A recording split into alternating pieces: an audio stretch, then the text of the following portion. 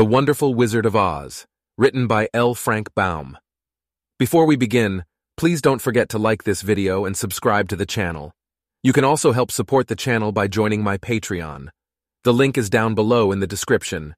Thank you, and happy listening. Chapter 10. The Guardian of the Gate. It was some time before the Cowardly Lion awakened, for he had lain among the poppies a long while, breathing in their deadly fragrance. But when he did open his eyes and roll off the truck, he was very glad to find himself still alive. "I ran as fast as I could," he said, sitting down and yawning, "but the flowers were too strong for me. How did you get me out?" Then they told him of the field mice, and how they had generously saved him from death, and the Cowardly Lion laughed and said, "I have always thought myself very big and terrible, yet such little things as flowers came near to killing me, and such small animals as mice have saved my life. How strange it all is. But comrades, what shall we do now?" "We must journey on until we find the road of yellow brick again," said Dorothy, "and then we can keep on to the Emerald City." So, the lion being fully refreshed, and feeling quite himself again, they all started upon the journey, greatly enjoying the walk through the soft, fresh grass. And it was not long before they reached the road of yellow brick and turned again toward the Emerald City where the great Oz dwelt. The road was smooth and well paved now, and the country about was beautiful, so that the travelers rejoiced in leaving the forest far behind, and with it the many dangers they had met in its gloomy shades. Once more they could see fences built beside the road, but these were painted green, and when they came to a small house, in which a farmer evidently lived, that also was painted green. They passed by several of these houses during the afternoon, and sometimes people came to the doors and looked at them as if they would like to ask questions, but no one came near them nor spoke to them because of the great lion, of which they were very much afraid. The people were all dressed in clothing of a lovely emerald green color and wore peaked hats like those of the Munchkins. "This must be the land of Oz," said Dorothy, "and we are surely getting near the Emerald City." "Yes," answered the Scarecrow. "Everything is green here, while in the country of the Munchkins blue was the favorite color. But the people do not seem to be as friendly as the Munchkins, and I'm afraid we shall be unable to find a place to pass the night." "I should like something to eat besides fruit," said the girl, "and I'm sure Toto is nearly starved. Let us stop at the next house and talk to the people." So, when they came to a good-sized farmhouse, Dorothy walked boldly up to the door and knocked. A woman opened it just far enough to look out and said, "What do you want, child? And why is that great lion with you?" "We wish to pass the night with you, if you will allow us," answered Dorothy, "and the lion is my friend and comrade, and would not hurt you for the world." "Is he tame?" asked the woman, opening the door a little wider. "Oh yes," said the girl, "and he is a great coward too. He will be more afraid of you than you are of him." "Well," said the woman, after thinking it over and taking another peep at the lion, "if that is the case, you may come in, and I will give you some supper and a place to sleep." So they all entered the house, where there were, besides the woman, 2 children and a man. The man had hurt his leg and was lying on the couch in a corner. They seemed greatly surprised to see so strange a company, and while the woman was busy laying the table, the man asked, "Where are you all going?" "To the Emerald City," said Dorothy, "to see the great Oz." "Oh, indeed," exclaimed the man. "Are you sure that Oz will see you?" "Why not?" she replied. "Why, it is said that he never lets anyone come into his presence. I have been to the Emerald City many times, and it is a beautiful and wonderful place, but I have never been permitted to see the great Oz, nor do I know of any living person who has seen him." "Does he never go out?" asked the Scarecrow. "Never. He sits day after day in the great throne room of his palace, and even those who wait upon him do not see him face to face." "What is he like?" asked the girl. "That is hard to tell," said the man thoughtfully.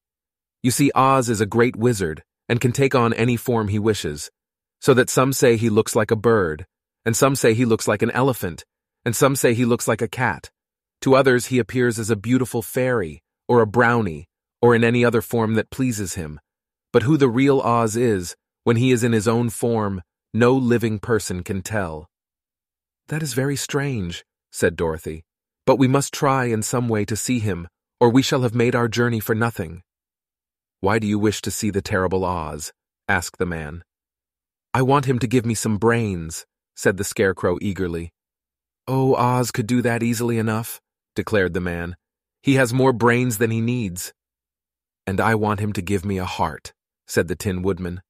"That will not trouble him," continued the man, "for Oz has a large collection of hearts, of all sizes and shapes." "And I want him to give me courage," said the Cowardly Lion.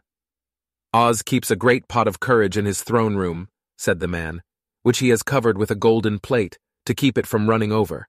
He will be glad to give you some." "And I want him to send me back to Kansas," said Dorothy. "Where is Kansas?" asked the man with surprise. "I don't know," replied Dorothy sorrowfully, "but it is my home, and I'm sure it's somewhere." "Very likely. Well, Oz can do anything, so I suppose he will find Kansas for you.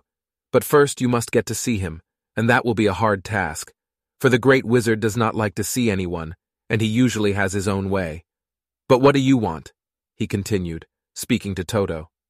Toto only wagged his tail, for strange to say, he could not speak. The woman now called to them that supper was ready, so they gathered around the table, and Dorothy ate some delicious porridge and a dish of scrambled eggs and a plate of nice white bread, and enjoyed her meal. The lion ate some of the porridge but did not care for it, saying it was made from oats, and oats were food for horses, not for lions. The Scarecrow and the Tin Woodman ate nothing at all. Toto ate a little of everything, and was glad to get a good supper again. The woman now gave Dorothy a bed to sleep in, and Toto lay down beside her, while the lion guarded the door of her room so she might not be disturbed. The Scarecrow and the Tin Woodman stood up in a corner and kept quiet all night, although of course they could not sleep. The next morning, as soon as the sun was up, they started on their way, and soon saw a beautiful green glow in the sky just before them. "That must be the Emerald City," said Dorothy. As they walked on, the green glow became brighter and brighter, and it seemed that at last they were nearing the end of their travels. Yet it was afternoon before they came to the great wall that surrounded the city. It was high and thick, and of a bright green color. In front of them, and at the end of the road of yellow brick, was a big gate, all studded with emeralds that glittered so in the sun that even the painted eyes of the Scarecrow were dazzled by their brilliancy. There was a bell beside the gate, and Dorothy pushed the button and heard a silvery tinkle sound within. Then the big gate swung slowly open, and they all passed through and found themselves in a high, arched room, the walls of which glistened with countless emeralds.